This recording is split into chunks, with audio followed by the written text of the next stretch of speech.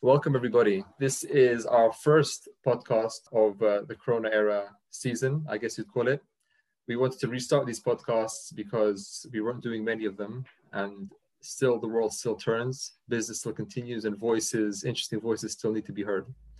So one of our first guests on the podcast is Simon Lacey. I've known Simon for a while, for a while on LinkedIn, so we've been sort of LinkedIn friends, but this is the first opportunity I've had to really engage with him. I've seen his work on YouTube, I read his op-eds, and I've really had a chance to see how his mind works in the world of international relations, technology, and security. So we wanted to have him on the podcast today for us to really explore issues relating to US-China relations, technology issues, security issues, and wider geopolitical landscape. So I'll give Simon a few minutes to speak about himself, and we'll jump straight into it. Okay, so thanks for inviting me on the podcast. My name is Simon Lacey, and I'm based in Adelaide in South Australia. I'm originally from Australia, but just returned to Australia after 30 years abroad. I left Australia right after high school and moved to Switzerland, where I did a law degree and then started a career in international trade, law and policy, which sort of spanned about 20 years and 30 countries. And ended up, before I moved back to Australia, I was working in China in the private sector for Huawei Technologies, big Chinese multinational, working on trade facilitation and market access for the company. And as I started with the company, that was really sort of dealing with issues like local content requirements, anti-dumping issues, other trade restrictions that it was facing. But after Trump administration started their trade war on China and their technology war, then the focus shifted, of course, to dealing with that. But also in Europe, we found freedom of action was getting increasingly constrained. I mean, countries were just reacting more to the rise of China. And this was putting a lot of pressure on Chinese private sector firms, particularly in the technology space. And so we found ourselves sort of fighting rearguard action against a more trade restrictive environment across a whole number of markets, including Australia in particular. It's an interesting career because you moved to 10 different countries, you worked in 30 different countries.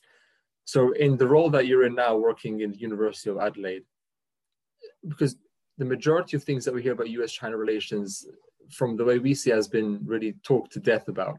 Are there any topics or themes that you think in relation to what China is doing right now on the world stage, or how other nations are engaging with it? Are there any underreported or underexamined themes or topics that you think are worth discussing, which the international community may not have thought about talking or have overlooked?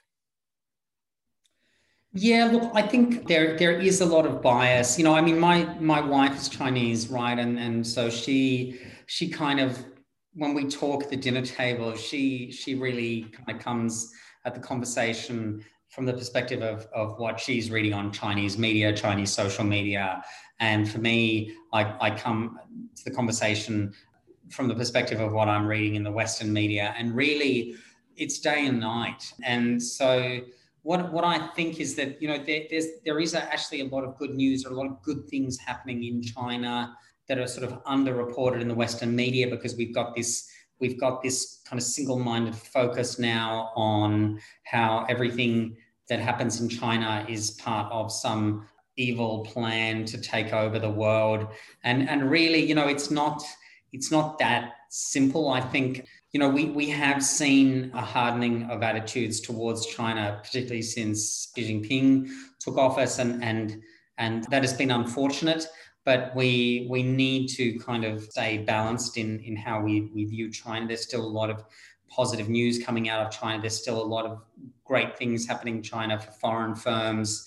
And so, I think we need to kind of be very wary of this bias reporting that's happening out of China, which is not to say that we need to underplay the sort of threat that China represents in terms of, yes, it's a very different economic model than what we're used to in the West. And it's also a very different governance model in terms of, you know, in the West, we have a very rights-based approach to governance, whereas in China, it's a very kind of collective necessity, outcome-based approach.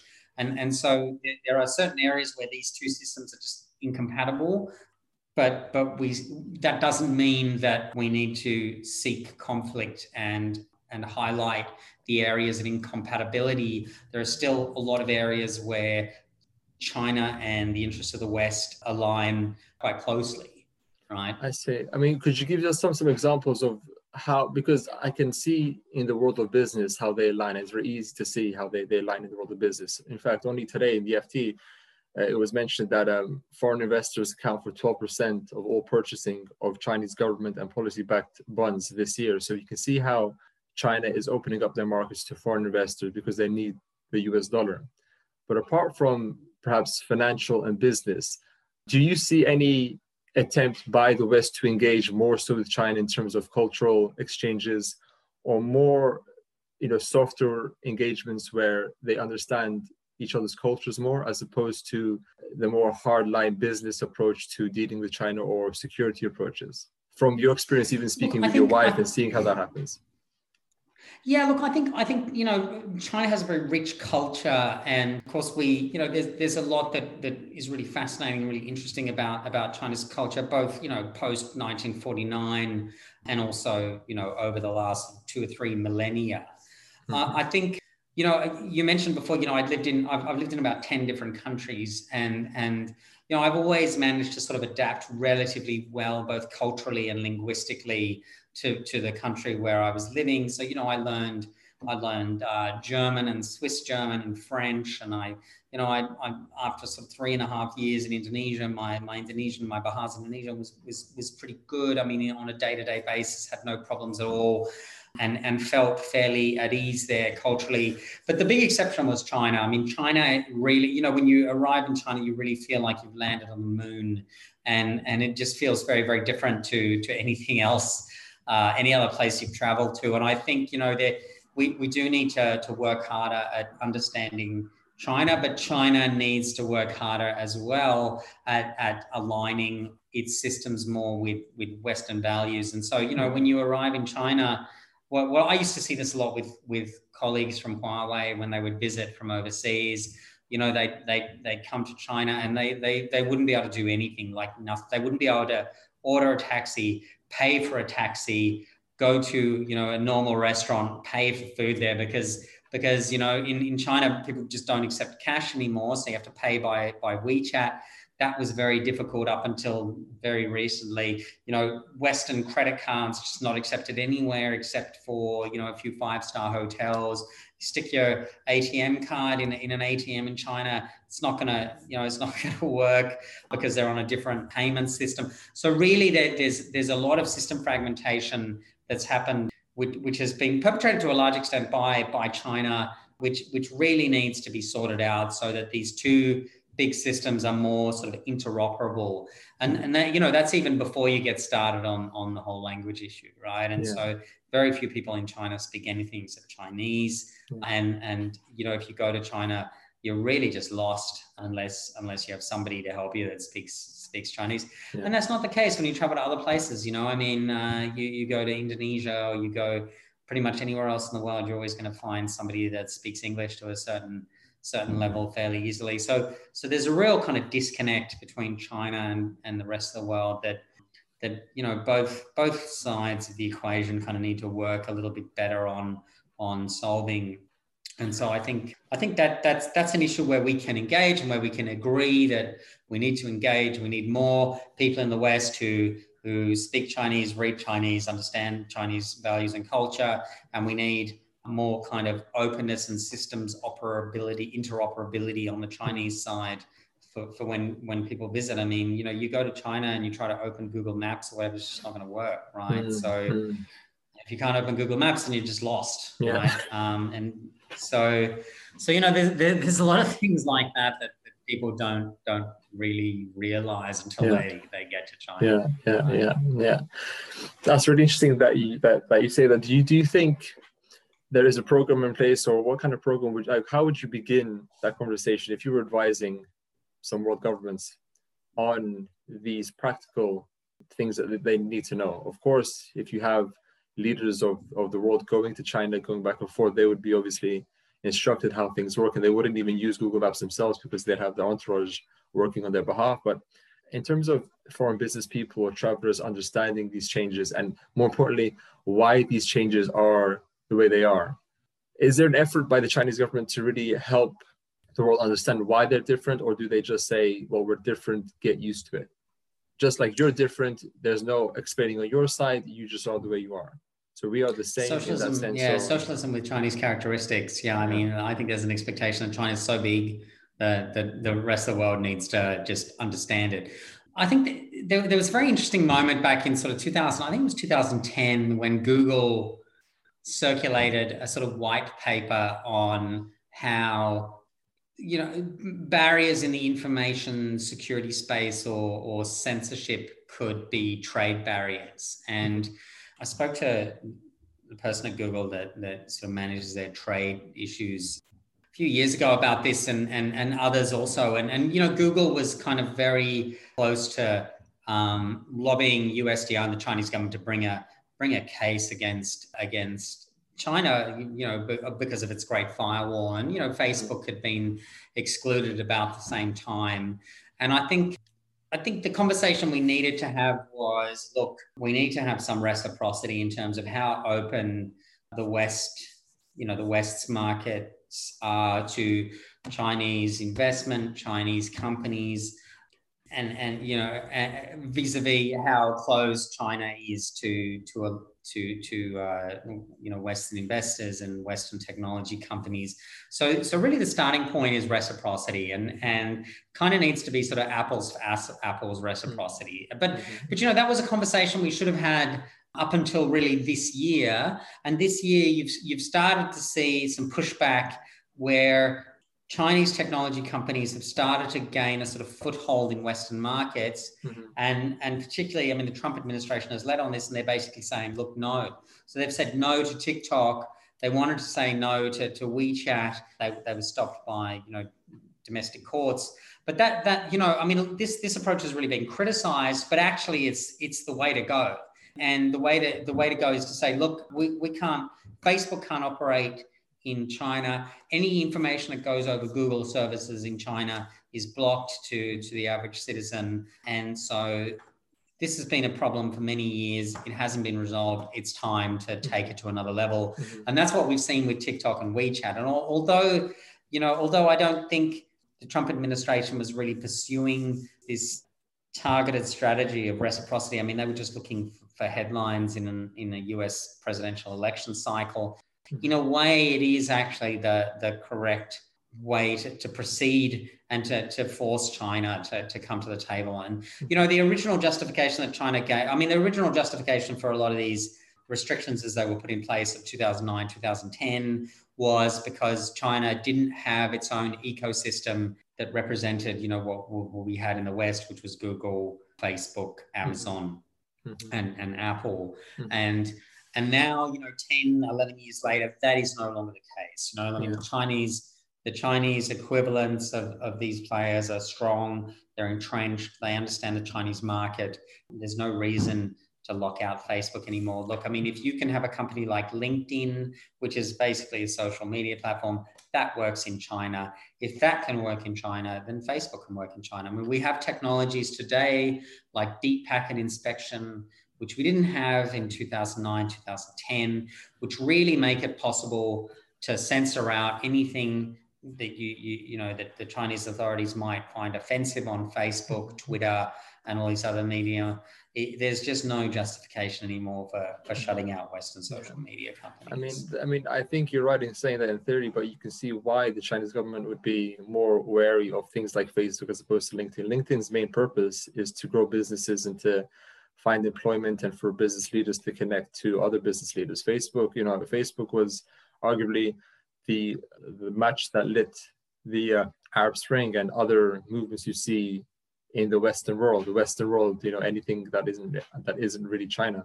So you can see the power that it has to influence and to manipulate parts of the world. So you can see that as to why that is the case. But 2 points I want to make off the back of that. Firstly, what do you think China's MO is? I mean, you could argue that we see why and how America became the world superpower. After World War II, Europe was in complete ruin. after the Bretton Woods Agreement was signed, the new financial world order was put into place with American leadership, and the West agreed that America would provide the funding and the protection to reestablish Europe as a power. And with that, Europe gave the responsibility to the US to lead in the creation of institutions like the World Bank, the IMF, even NATO.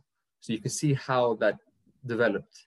Now, China, from many analysts' point of view, they want to do the same thing as the US and be a dominant player. But how do you see their way into that? And do you see things like the Belt and Road Initiative being their way in with the less developed parts of the world, where they offer the same help and development financially to nations who are connected to the Belt and Road, and use that to legitimize their growth and expansion, just as the US did with the Bretton Woods with the Western institutions? Do you see China having a different aim in the world that just isn't seen by the West?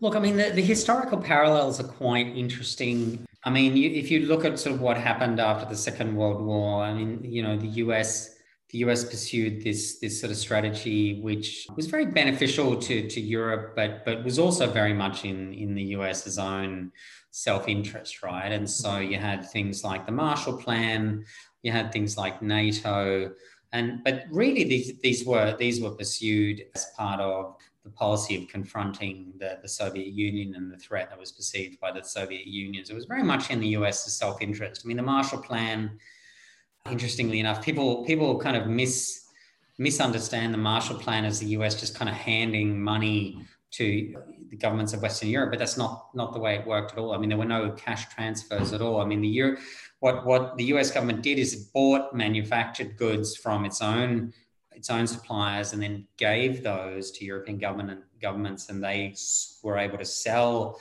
those goods on the market in Europe and keep the money. And so it was also it was a very self-serving kind of aid program because it stimulated production in the US completely. But you know, that's not to detract from the value of the Marshall Plan. I mean, the Marshall Plan really provided a bulwark against the encroachment of communist political parties in Western Europe, in places like Greece, in places like Italy.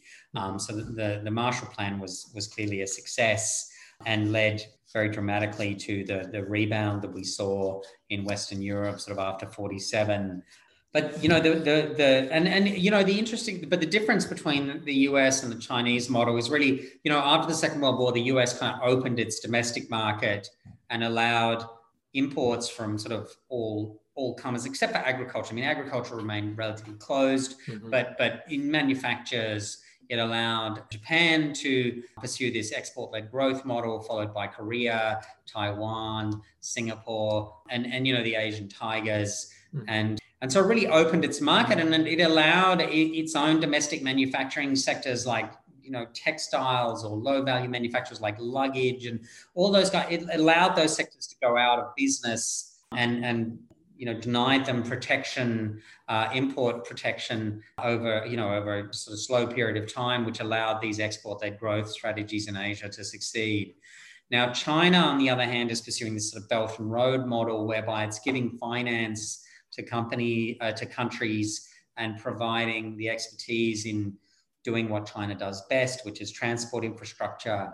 But it's not ready to kind of open its market in the same way that the US was, right? I mean, don't get me wrong, you know, China has one of the most open markets in Asia, but that's a very low benchmark, right? Because you've got countries like Japan, Korea, Indonesia, Malaysia that you know, up until recently weren't that open, and they've lowered tariffs, but non-tariff barriers are still quite strong in these markets, right? So China is a lot more open compared to other Asian markets, just because it had to go through this very rigorous process of WTO accession. So you have a whole, you know, just one industry, automotive, for example, right? You have GM, you have Volkswagen, you have Ford. All of these companies manufacture cars in China.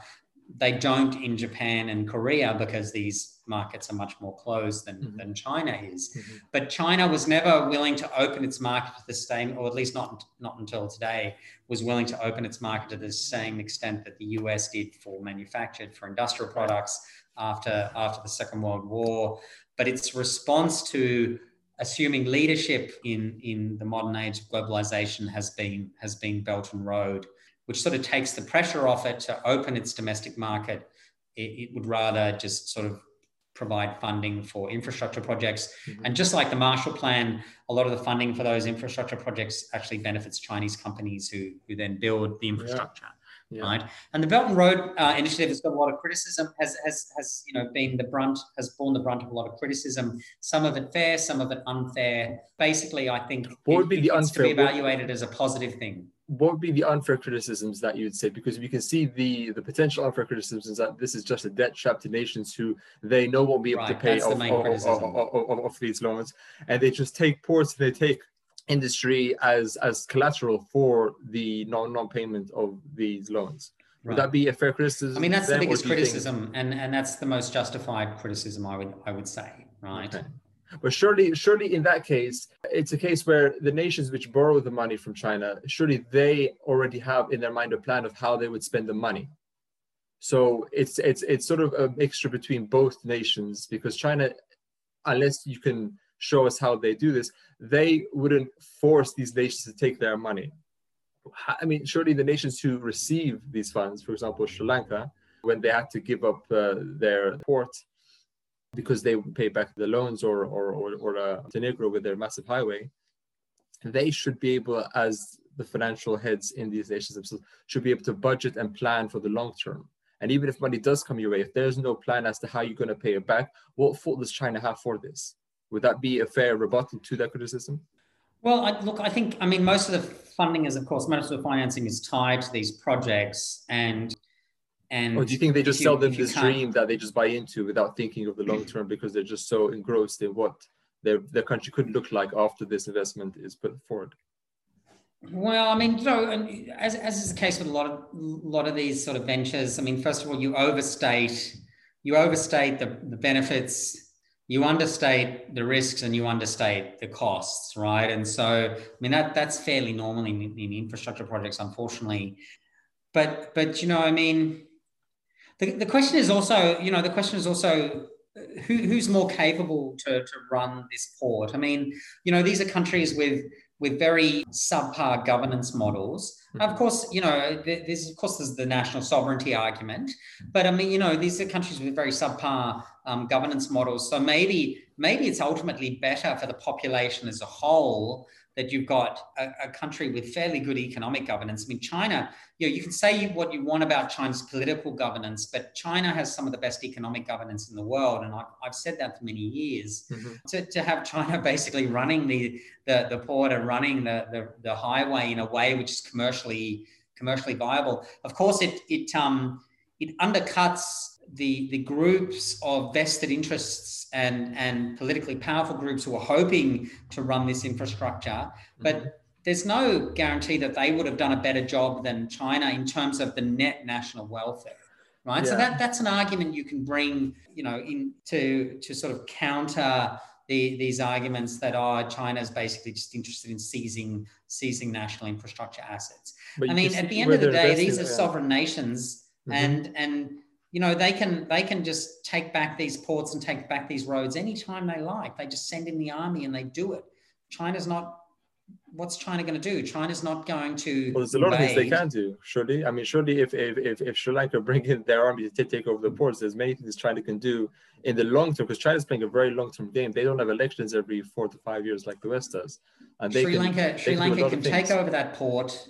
Sri Lanka can take over that port, and the only downside is they'll never be able to borrow any money again from the Chinese, right? Well, hopefully, look, I mean, I haven't studied the ins and outs of this is the first I'm hearing the Montenegro project, and I haven't studied the ins and outs of the Sri Lankan port project. But of course, this is sort of typical to these loan and borrowing arrangements. There are of course criticisms, but you have to sort of look behind them to see, what forces are really criticizing. I'm just really a fan of responsible governance myself. Just like you talk about on the micro level with individuals, when a loans company offers an individual a loan, but with 50%, 100%, 1,000% interest on that, surely it's up to the loan asker to figure out how they're going to repay that money back, not on the loan originator or the issuer to really be responsible over that. Surely the loan issuer has a plan in their mind as to will they be able to pay back my money. But in the game of international affairs, maybe it is positive that certain nations can't pay it back because in the long term, China may have a long-term strategy. Because you can see where the ports are located in the port of Guarda in Pakistan, off coast of Sri Lanka. They're building sort of a pearl necklace sort of analogy where they have specific ports in strategic areas around India, just off the coast of south of India, where Sri Lanka is. Port of Guarda next to the Persian Gulf there. There's many interesting areas. Djibouti also. They have a port in Piraeus in Greece, in which they're helping to develop.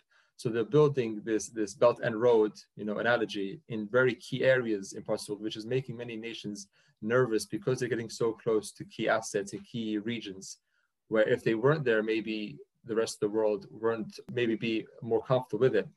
But if we change gears quickly to something which you are heavily involved in, i.e. Huawei, it's very difficult. It's very difficult to, I think, especially for someone who isn't in the space of 5G, to really understand the importance of these technologies.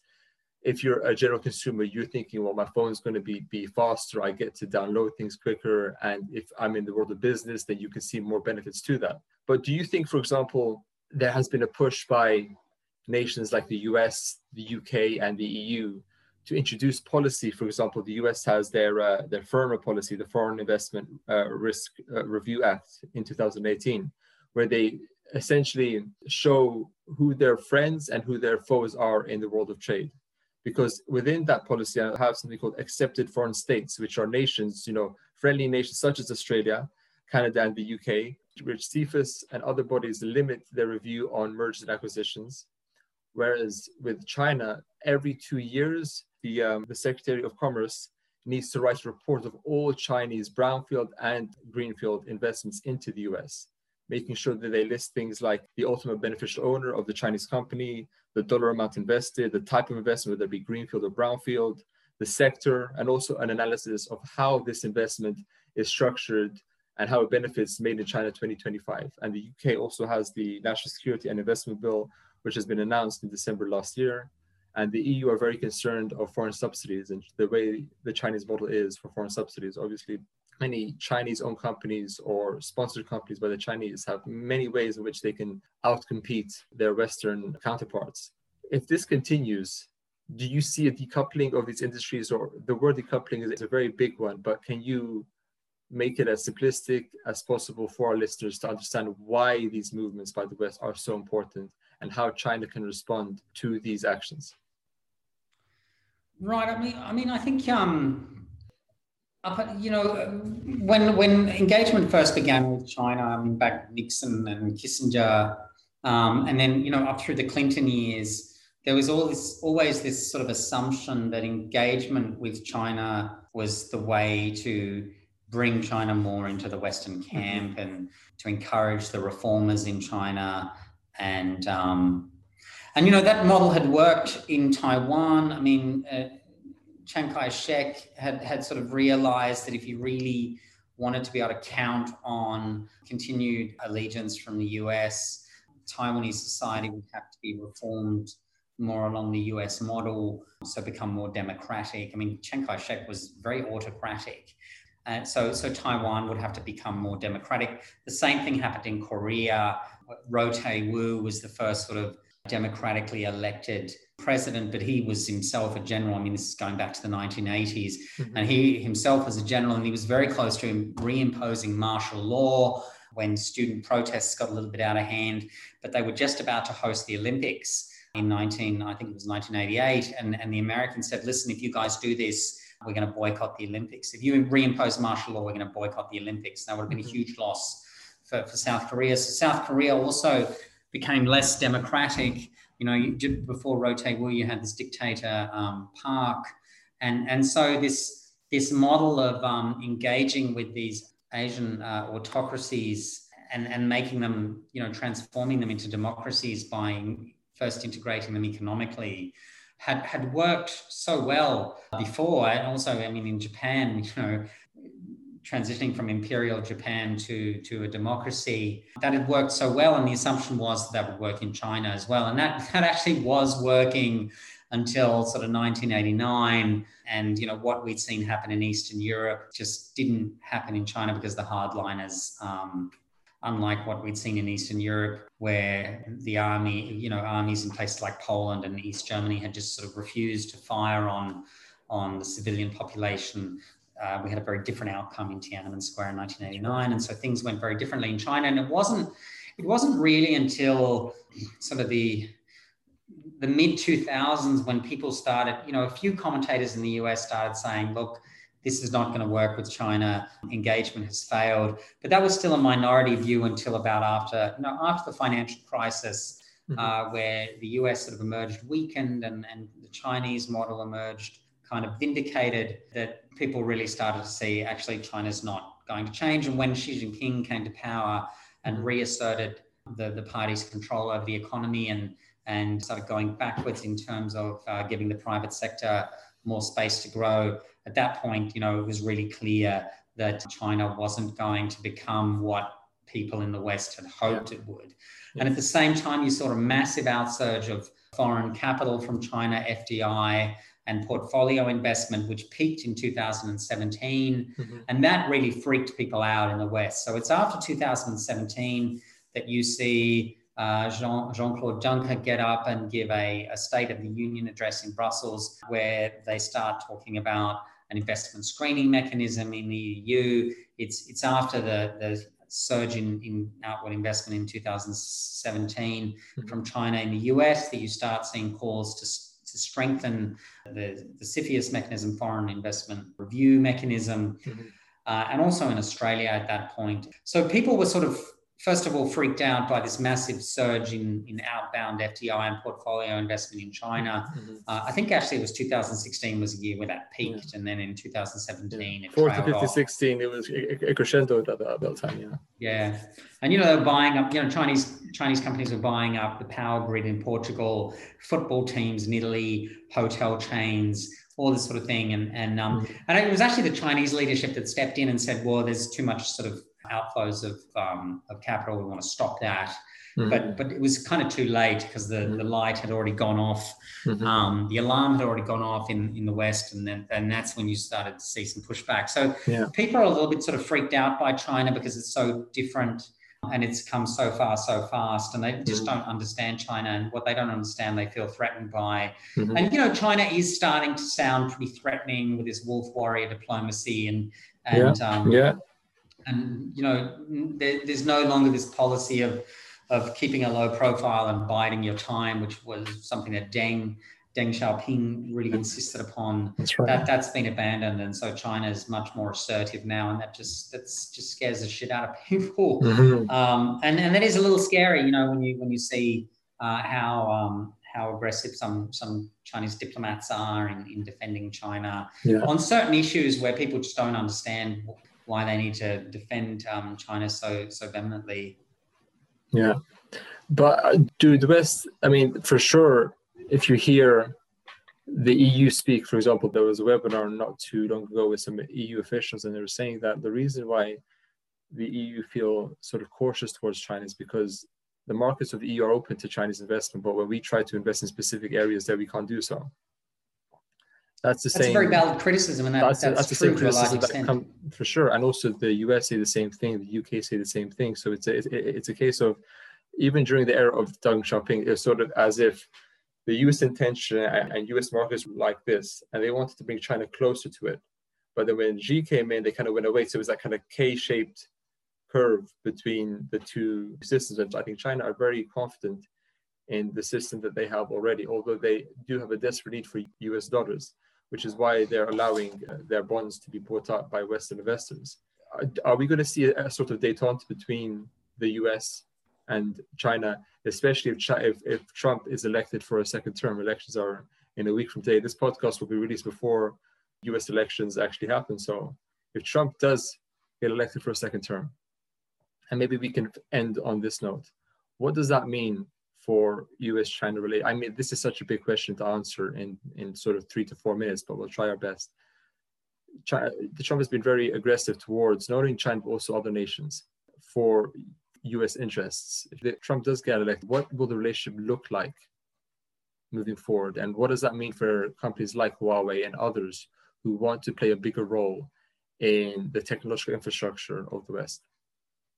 I mean, if Trump does get reelected, then it's not necessarily bad for the China relationship. I mean, we do need some strong pushback against China, just to sort of force China to open a little bit, and that's happened. I mean, the Phase 1 agreement, prior to the Phase 1 agreement coming into force, China removed a lot of investment restrictions. I mean, China is becoming more open, and one way to sort of understand why she has sort of had to tack more towards the authoritarian side is, the pressures within China to reform are greater now than they were even after the WTO accession in 2001. I mean, you've got these massive inequalities of wealth, and you've got these entrenched vested interests in China that are doing very well out of the status quo, and they don't want anything to change. But China, like, a lot of other big economies like the US, the biggest problem we have is wealth inequality, and that's true in China as well. And so we need to China needs to redistribute some of the benefits of globalization and this huge economic growth that they've had. And that's going to involve taking on some invested interest in breaking rice bowls. And some people argue that's why Xi has consolidated so much political power in his hands, so he can enact these very tough reforms. And Trump is just sort of a stick, kind of forcing him to do that if China wants to continue to enjoy access to the US market and Western markets. In a way, it's not so bad. The reason why I think Trump being re-elected is negative ultimately is because he's really kind of destroying a lot of the institutions of American democracy by politicizing, the Justice Department, the State Department. That's very damaging for the US in the long term. But in terms of its relationship with China, he's a very effective stick. I mean, he and Robert Lighthizer are very effective sticks to sort of force China to afford more sort of reciprocal market access. But, I mean, you can't discount Trump's re-election right now. But if you look at all the polls, the lead that Joe Biden has, it's approaching sort of 10%, where it's getting beyond the margin of error. So not in all states, but increasingly. So I think at this point, it might not even be that close. But of course, you can't discount Trump. I mean, everybody sort of made that mistake in the last election. If Biden gets reelected, it'll be a lot harder for a Democrat to climb down from some of these very strict national security restrictions we've seen imposed against Chinese companies, because Democrats are much more on the defensive when it comes to national security. It's easier for a Republican to make concessions in this space than for a Democrat. Are there any last thoughts that you think the audience would like to be aware of, especially with your research, and any particular angles or work that you're doing now that you feel a business/financial community, policy community would love to learn more about? Look, I just think we sort of need to keep an eye on developments within China, not get too distracted by the politics surrounding Xi or the Politburo, but look really at what's happening in the economy, and look particularly in the regions. Like, there's been a lot of liberalization happening in Hainan, and look at, we tend to focus really on Beijing, but if you look at, I used to go to meetings of the European Chamber of Commerce in Beijing, but also in Guangzhou in the south of China. And you'd have representatives of European companies standing up in the Guangzhou and Shenzhen meetings saying, actually, life for us is getting a lot easier. And we find that, when we go and talk to the government authorities and the tax authorities, they're very responsive to our needs. But in Beijing, things are a bit more political. It's a different tone. So, you've got to kind of China's a big place, and you're kind of going to keep your eye on the business and the investment climate in the regions more than the politics of Beijing. The Western media focuses very much on the politics of Beijing. It's very negative. Look at what the provincial governments are doing, and look at what the central government is mandating the regional governments to do in terms of economic opening. It's a good news story that we're missing. It's good to know. And if people want to get into contact with you, Simon, LinkedIn would be the best place, or have you got any other places where they can contact you if they want to know more about Look, it? LinkedIn is the best. I'm pretty visible on LinkedIn. So just look for me there at the University of Adelaide. Sure. You've got a lot of videos on YouTube as well, and you've got a lot of op-eds that you've written in the past and that are coming out soon. So I'm sure if they would do a quick Google search of you, they'll be able to find many things. Yeah, I think there's a few Simon Lacey's. I think there's one who's a professional golfer in the Yeah, UK. I saw that one. I saw that one. But I'm the only one in Australia, I think, or I'm one of the most visible in Australia, and I think I was the only one in China before. So, yeah, good to know. Okay, so on that note, Simon, thank you so much for taking part, thanks for and the interview. we'll speak to you soon. Thank you so much. Speak to you soon. Thanks. Bye. Bye-bye.